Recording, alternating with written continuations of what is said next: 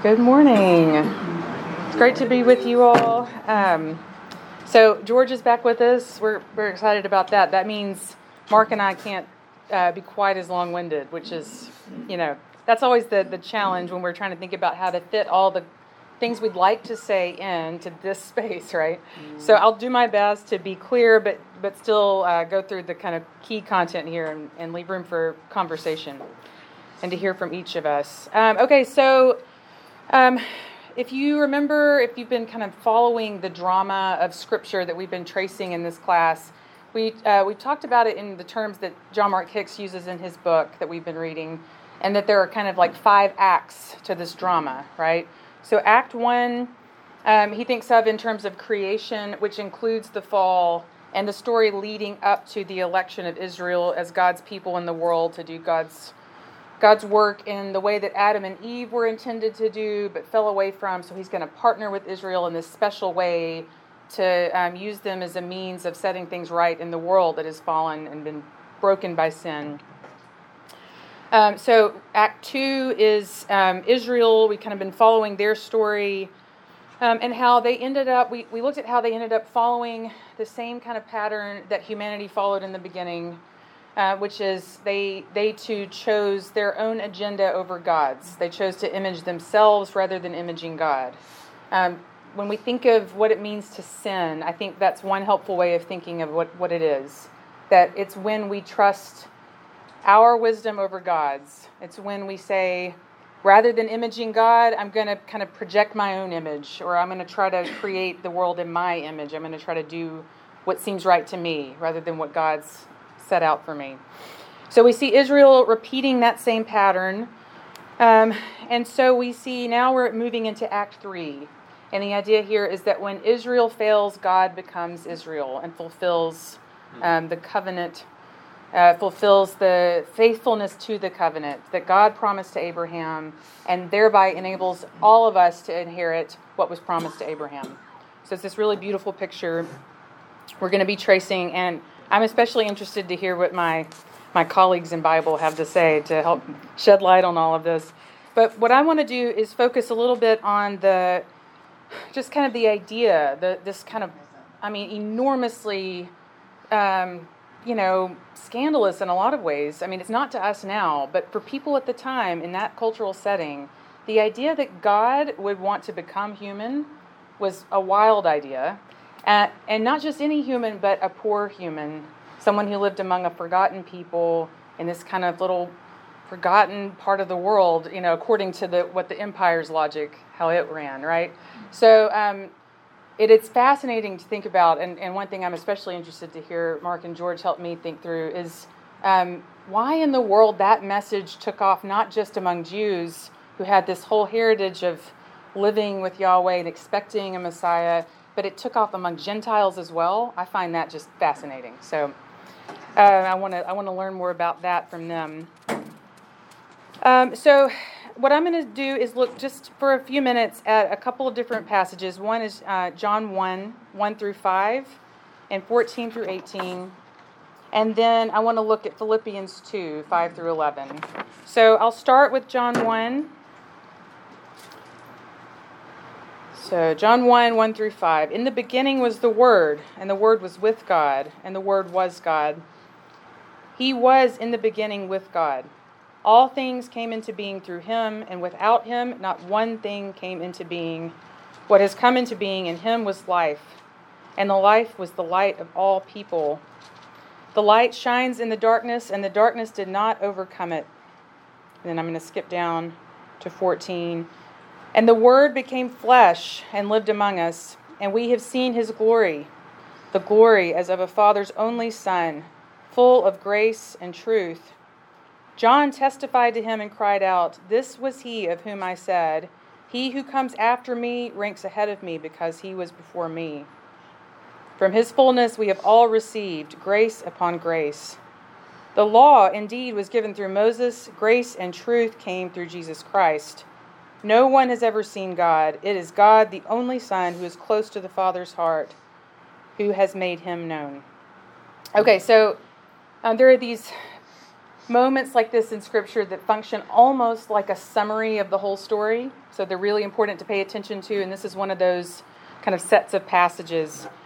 Okay, so what we see here is this picture of God, the Logos, the Word becoming human.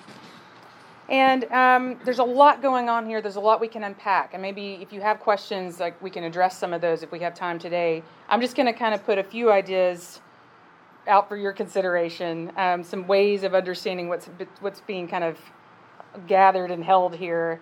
Okay, so first of all, if you think about the early audience for this, in the beginning, of course, evokes the notion of creation, right? We're thinking right back to the beginning of the grand story. And then the Logos, this eternal word, this is like the self-expressing kind of plan or vision of God. This is the way this early audience would have heard this, and my Greek scholars here could help me if there's something I'm leaving out there. But the idea that most people had, this was a Hellenistic idea, that it looks like John is using he's using the notion of, the Hebraic notion of wisdom, God creating the world through this pattern of wisdom. And he's saying, hey, that we can use that in the terms of this idea of the Logos that orders all things. So this is a claim that the mind of God, the plan, the vision itself can become human and live among us. Which is a kind of beautiful idea when you think about what it means when we look at Jesus. We see the plan, the vision, the whole kind of purpose of creation walking and talking and living among us, sort of exegeting what creation was supposed to look like before it fell. Okay, what we also have here, and if you're curious about how, what I mean when I say that it seems like he's pairing this with this Hebraic notion of wisdom, we could, if we had time, we could look at Proverbs 8:27 through 30. I'm not going to try to get into that now, but that's a good link. You could see, you can definitely hear the echoes there if you look at Proverbs 8:27 through 30, in case you're interested. But in John's usage, he's identifying Christ as the one who shapes creation, the key to knowing what that design actually is.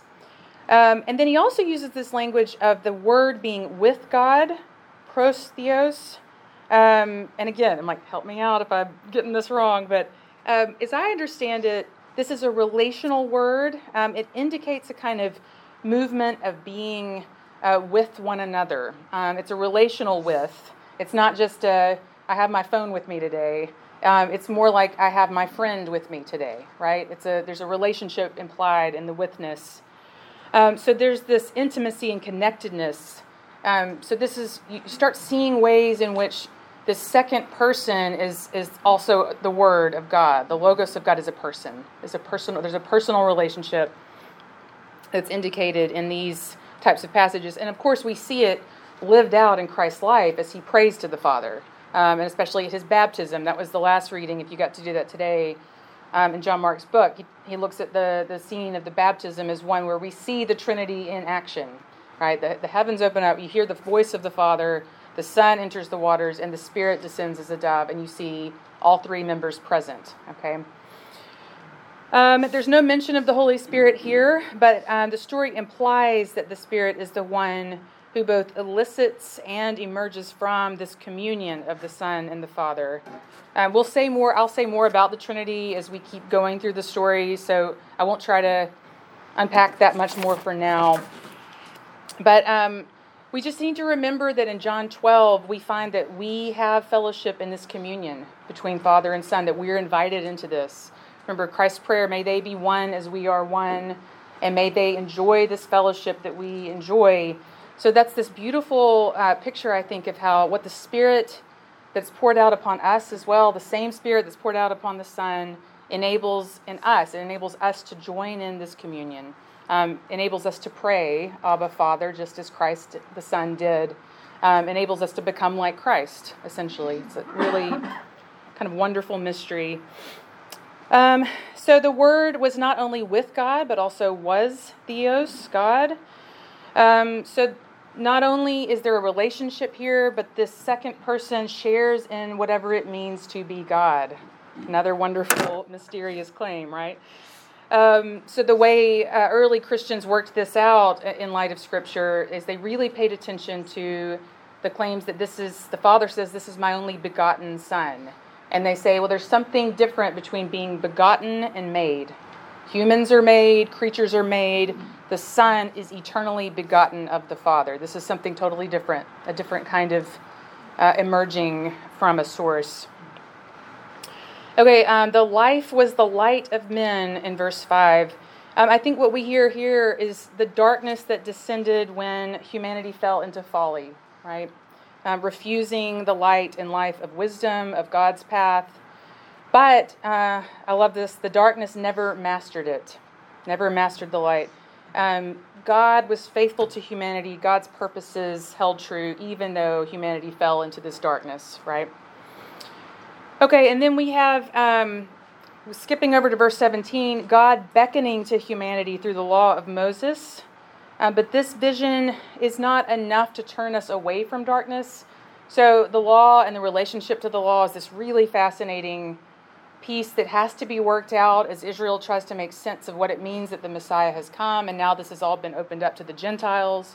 So again, I look forward to hearing more about this from my colleagues. I find that aspect of, especially reading Romans, to be challenging but enriching. Every time I read more about it, I learn more about the mystery of salvation and how God was partnering with Israel and has now invited us into being Israel. Okay, so what else? Okay, this another claim that's interesting is that the Word became flesh and dwelt among us, and we saw His glory. So the Logos was God. The Logos became part of creation. God dwelled among us. And this is, resonates with this language we've been using about God seeking to kind of be among the people in forms of a temple, a tabernacle, a presence that shows up in this glorious way. I mean, if in Israel, God shows up in these special moments like the burning bush, partnering with them to liberate them from slavery and guiding them through the desert as cloud and fire, showing up and hovering over the Holy of Holies. And when God shows up, it is a glorious moment. Now, it's interesting because part of why I think it's hard for people to believe that Jesus is the Son of God, the very presence of divinity, is because He doesn't look so glorious sometimes, right? You have to have eyes to see Him that way.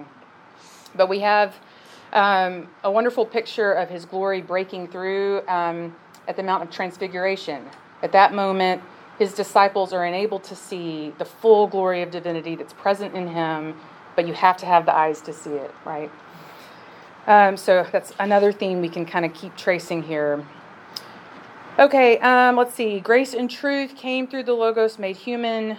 I think one thing I'd like to say is that this is not saying that the law was bad or false. It's a form of God's loving kindness. We might even say a form of grace. That's not the language Israel would have used, but it's language that makes sense to us. But the point is, the law couldn't do what the Son of God could do. The law couldn't fix us. We were enslaved to sin in such a way that the law, even though it was the special means of God being present to Israel, enabling them to be faithful, they had to have some sort of extra help, some sort of extra medicine, so to speak, right? Okay, so the law, as wonderful as it was still part of creation. What the law said was in human form, but in Jesus Christ, we see the reality of God showing up in the flesh. We see who God really is. Now, in Philippians 2, 5 through 11, let's glance at that, and then I'll be winding up. I won't go on as long about that either. So let's look at Philippians 2.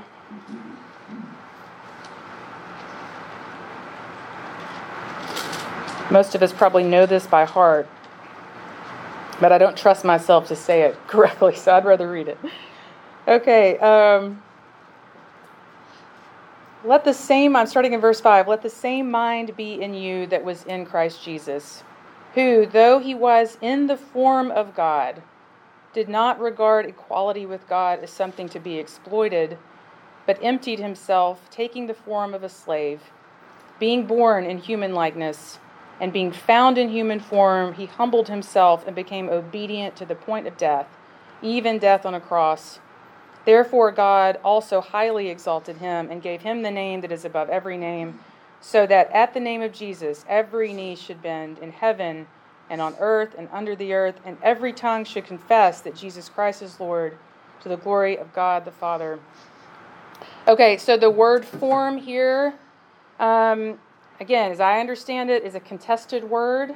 John Mark, actually, he told me that he thought it means essence. I don't know if getting it right is exactly the point. I think the point is that the Son, the Logos, who is God, enjoyed the status, the privileges, everything that it means to be God, and he didn't consider that something to hold on to be exploited, but was willing to let go of that privilege and become like us. He didn't take his status as something to use to his own self-serving ends.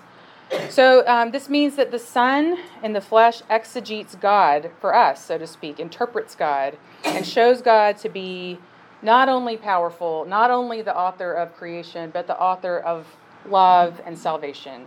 The one who pours himself into reality to pursue us, to bring us back into relationship with him, becomes a servant even to the point of death on a cross, death reserved for a despised person, right? A slave, a forgotten person. This is who God is. This is the kind of love that God has. God is the one who goes to the cross for us. So if we didn't learn a kind of for-otherness from creation, from Yahweh, from the God who pursues Israel and liberates Israel and kind of has this troubled love over Israel, then we have to learn that for-otherness from Christ, from the way he shows up and lives among us.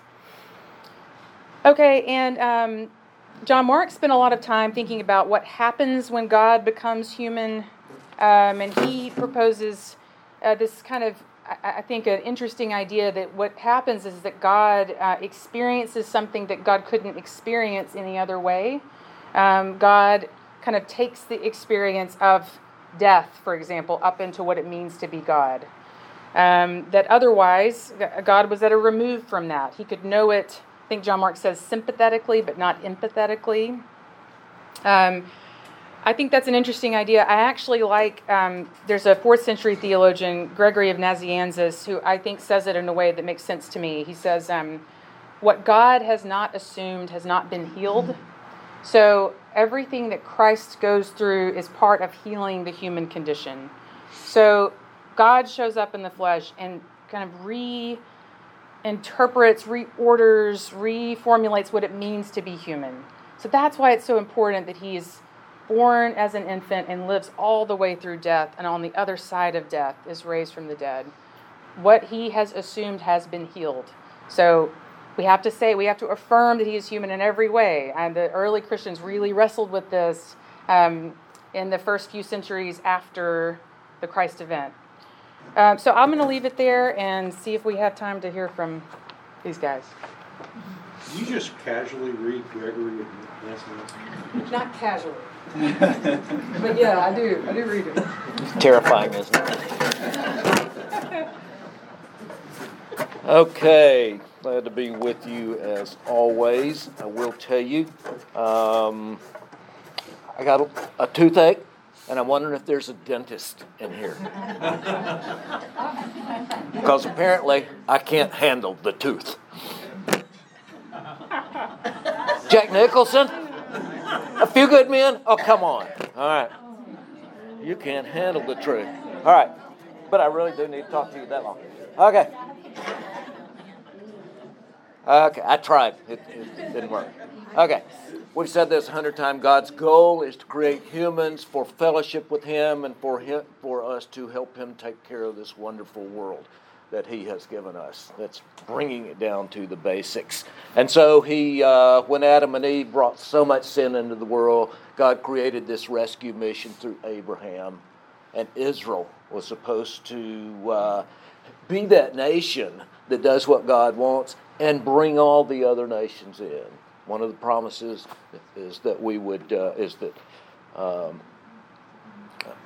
all would be brought in under God's will, because that's why God created the world.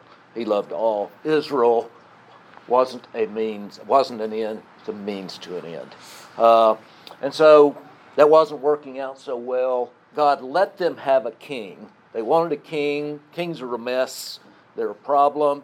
But God said, okay, if I'm going to give you a king, I'm going to give you a good one. Saul wasn't so good. David came along. He was a pretty good king. He at least had the heart of God in the important ways, even though he messed up a lot. Unfortunately, he couldn't do everything he was supposed to do. And then his son was not quite as good, Solomon, and then it just gets worse and worse, right? You got a couple of good ones, but none of them can bring Israel back. The important thing here, one of the important things is you got to have a good king if you're going to have a nation that does what it's supposed to do. All right, you can see I'm going a very different direction than she did, but the question is, why did God become human? And so I'm going there from the standpoint of God was creating a kingdom, and in order to do that, he had to make Israel what it was supposed to be. The kingdom of Israel becomes the kingdom of God, brings everyone in. And so let me just say a word about who Jesus was. We use the word Christ, which in my opinion is unfortunate. Now, I know that's kind of weird since the time of the Greeks, way back in the New Testament period, or right after that, started using the word Christ because it has the same meaning as another word. What does it mean? What's that? Messiah. It means Messiah, yes. All right? And so, Christ, I'm not sure that we even think of the Jewish background of this word. Christ, we think of God in heaven came down as a human being to die for us, and that's who Christ is. All right? That misses so much of the point here is that Christ is Messiah. Now the problem is, Messiah doesn't say much to us either, does it? What does Messiah mean? The anointed one. All right? What kind of anointed one? The anointed king. Messiah means you all know the word eschatological? I hate those big words, but sometimes they're the only word that really works. If I had to come up with a English equivalent, maybe the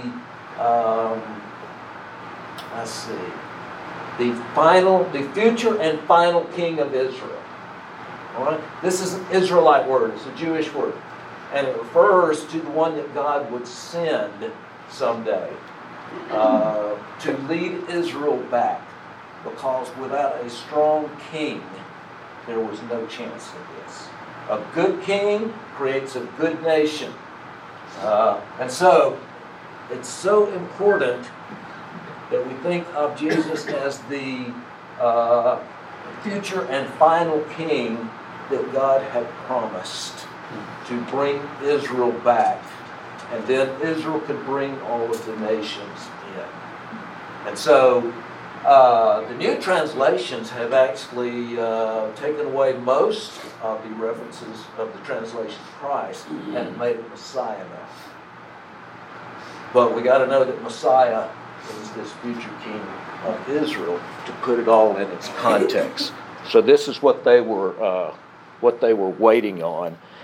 And so this is God's ultimate rescue mission. The kings had failed. Even when the prophets said, you got to repent, you got to do better, they didn't do so well.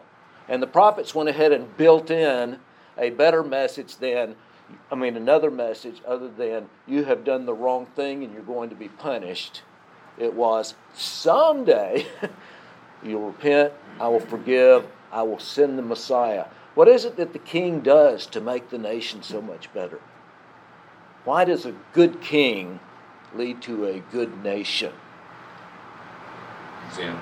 Example. You've got to model it from the top down, right? What else? Knows the will of God. All right? Knows what God wants, is in touch with God, and enforces that will. All right? A king's an enforcer. Make no mistake about that. It's not just be an example. But the people are disciplined when they don't do what is right. And they are brought into alignment with what God wants. And that's what was supposed to happen, but the kings couldn't pull it off. So we needed a new king who could pull that off. But this king had to know that, had to experience what that was. So we have King Jesus. See, I don't like that. It doesn't sound right to us, does it? It doesn't sound like the future and final king of Israel. But that's what they needed. We don't like kings at all, right? We like democracy. King was all they knew, and it's actually a pretty good idea if you got a good king. But if you don't have a good king, what you've got is a mess. So, needed the ultimate king, and so you get Jesus. And so Jesus is nothing like they expected as a king. They wanted a king. Yes, they wanted one who was righteous. Israel wasn't just, we want wealth and power, and we want to destroy our enemies. They did want that. But of course, they wanted righteousness. They wanted goodness. They wanted a wonderful king who would lead them. And that is clear through the prophets. And so, but what they got was Jesus. And what Jesus wanted was, he really wanted to do what was right. And that wasn't anything people really wanted. He wanted them to be the light to the nations, which meant sacrificing yourself for the nations. And so Jesus comes along to model it, but he also comes along as the representative. The king is the representative of Israel. And the people got all excited when there was a new king, and it was kind of like, maybe Saul will lead us to be who God wants. We are in Saul. This is who we'll put our confidence in. This is who we love. My wife's saying, why are you doing this? I don't know. All right. I don't think it's really helping at all. So the Jews really wanted to destroy their neighbors, or the Romans especially. And the prophet said the Messiah will come and destroy evil, and will destroy the enemies. And so here's another surprise. The Messiah comes and does not lead a revolution against the Romans, but decides, okay, what we'll do is we'll love the Romans. We will carry their bags the extra mile. We'll die for the Romans, love our enemies, and they didn't much like it. All right? So we have this king of Israel, Jesus, who is restoring Israel to what it was supposed to be, a righteous nation. And then, to your question, just a part of it, it's supposed to go to the Gentiles because it was always God's will for the Gentiles to come, for them to be blessed as well. And the Gentiles loved it. Okay, some of the Gentiles loved it. Important Romans and many of the masses followed Jesus and followed the early Christians because of their lifestyles. I mean, these are neighbors who are moral. These are neighbors who have integrity. These are neighbors who will take care of you. These are neighbors who will even sacrifice for you. They loved that. And they loved the idea that the church, New Israel, church is New Israel, just as plain as it can be, as Josh was saying today. And so, as their whole worldview was that there is one God. And guess what? Unlike Zeus and Athena and Poseidon and all those, this God is moral. This God loves people. This God does rescue missions for people. This God wants people to leave sin because it's destroying them, which Josh also said today very well. And so they love that worldview.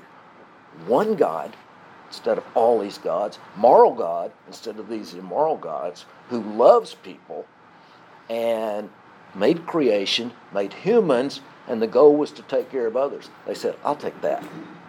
Love that. And they did by the millions. By the 300s, there had been millions who had joined the group because they just absolutely loved it, because of that worldview, because of that example, and because of the morals. They knew their problem.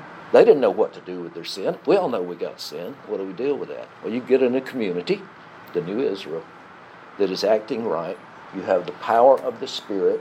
You know that your sins have been given because you're representative. Jesus could die for Israel because he was Israel. He came to do what Israel did. And wow, we're running out of time. But everything in Israel's past, we find, was recapitulated in Jesus. We'll have to talk about this more next time. I want to give George a time to make his comments, ask questions, or whatever. Yeah, I basically just have a couple questions. And I hope that this conversation can draw out some implications and practical implications maybe of what you're talking about. So it's really fun to try to hear Lauren and also Mark to put the whole story together in some way. And it's fascinating because you're making choices about what to emphasize and what to leave off when you do that. And so I just kind of want to draw out maybe some of your thinking about why you chose this particular thing to emphasize. And the thing that comes to my mind, and it came up as I was reading John Mark's book as well, and I think it may have boiled down in church history to an East versus West type discussion, Eastern Christianity versus like Orthodox Christianity versus Roman Catholicism and Western Christianity. But I think I heard somebody say that in Eastern Christianity, even if Adam and Eve have never sinned, Jesus still would have been sent to live a human life. And when I first heard that, I thought, what in the world? Didn't Jesus come to deal with sin? And this way of putting it, the incarnate, like I kind of want to ask, are we saved by what Jesus did on the cross? Or, and this is maybe an unfair question, or are we saved by Jesus becoming human? And what are the practical implications if we shift our gospel message away, maybe not away from the cross, but if we include the incarnation and the life as well? What does that mean for our songs and for the way we think about the gospel and maybe the way that we read the gospel?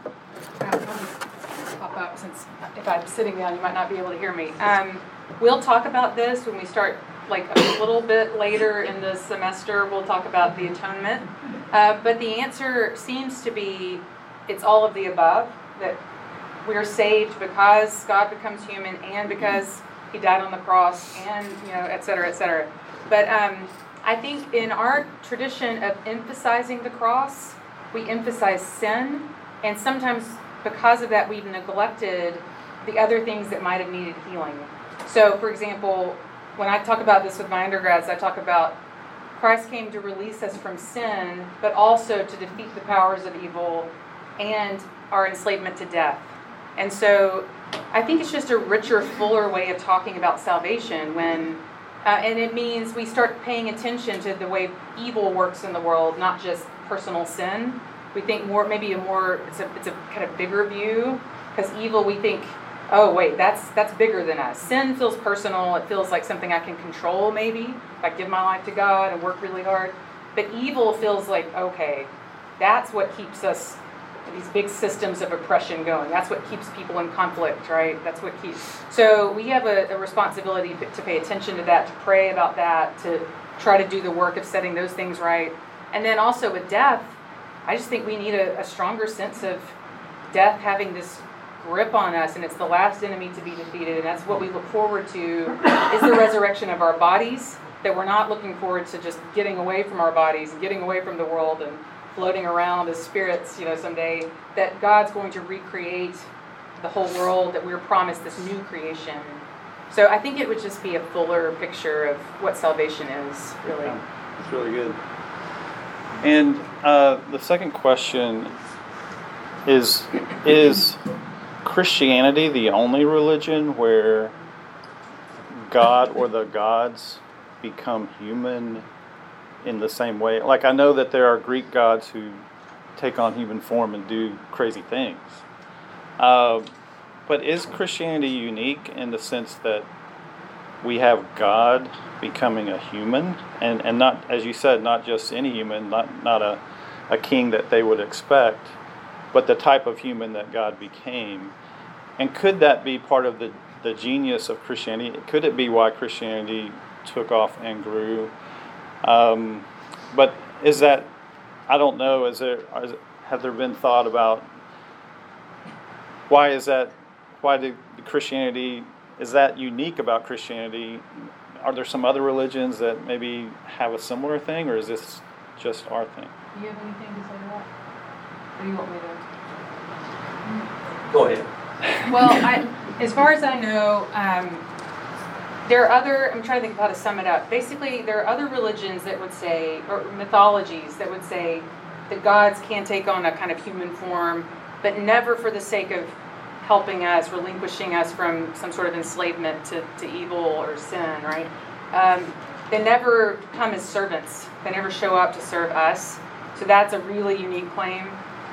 Also, there are other, you know something about like some of these Eastern religions would say you can get in touch with divinity, you can get in touch with what it means to be God, but not that God is personal and can come and show up and be in relationship with you the way Christianity claims. So it is, as far as I know, an utterly unique expression of, it's that you can see traces of it in these other places, but yeah, I want to hear what Micah has to say on this, yeah. My understanding with John, the Logos, in Greek thought, the Logos was like an intermediary. Yeah. So it was, God was so perfect, he had to step down many, many layers to get to the creation of humanity. Mm-hmm. And so what John does with that, he says, the Logos is God, and I step down from God. And the Logos is a human being without a step down. And so it flattens that out in a way that would have been, I think, shocking. That's right. Yeah, that was a very unusual claim. And that's one thing that early Christians were often accused of being crazy because they had that claim. Yeah, and we're sort of used to it now, right? But yeah, at the time it was a wild claim.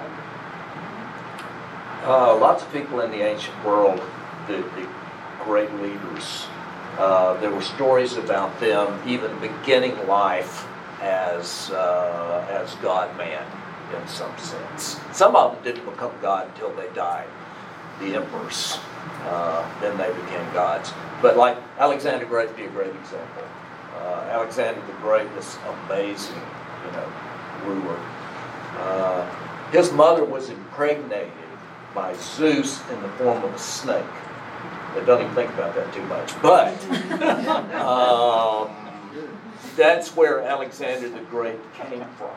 And he was so great that he had to be Zeus in the flesh. And in fact, he acted like Zeus. He conquered the world. Zeus was not a nice guy. Zeus liked power and control, and so that's what Alexander the Great was like. So whatever you had, there was nothing like a Jesus coming to the world to represent the one God and to be that kind of God-man. Yeah, so when you ask why did Christianity grow so much, the thing that my first knee-jerk response to that was because it's true. But I know we can't say that. But there has to be some other reason, like political reason or just accident of history reason. But could it be because it's true? Maybe. Yeah. All right. Maybe a minute for thoughts or some questions that may bring out some things that would be good for us. My question, just give me your opinion. Do you think that's the Holy Spirit at work? What is the Holy Spirit? That makes the reading of Gospels true, so true it changes your heart. Do you think that is a big part of it? I like that. I like that idea. There is something about the way the Spirit works through the revelation that is different than reading anything else. Yeah, for sure. How about the fact that God could have just come as an adult, I guess, or adopted an adult? Anything special that he's actually born, that Mary is chosen to give birth to God versus, I mean, it's weird to think about how else could God have done that. But do you want to say anything about the fact that he was born and actually had to grow up and all that? What does that say? I should have just sat in one of these chairs. I think that has to do with the idea that Gregory of Nazianzus talked about, with what he has not assumed, he has not healed. The full human condition had to be healed in some respect. And so I love also thinking about the fact that God showing up as an utterly dependent infant says something about it's okay for us to embrace our dependence upon one another. That as humans, part of our tendency we see in Eden is the desire to be godlike on our own terms. When God said, I made you this way, I made you to be in dependence upon one another. And so for us to see this picture of Jesus as a vulnerable infant, in Mary's womb and then on her lap, so to speak, right, is to see that's what it means to be human too. So, I mean, we still like to think of ourselves as what the ideal human is independent, right?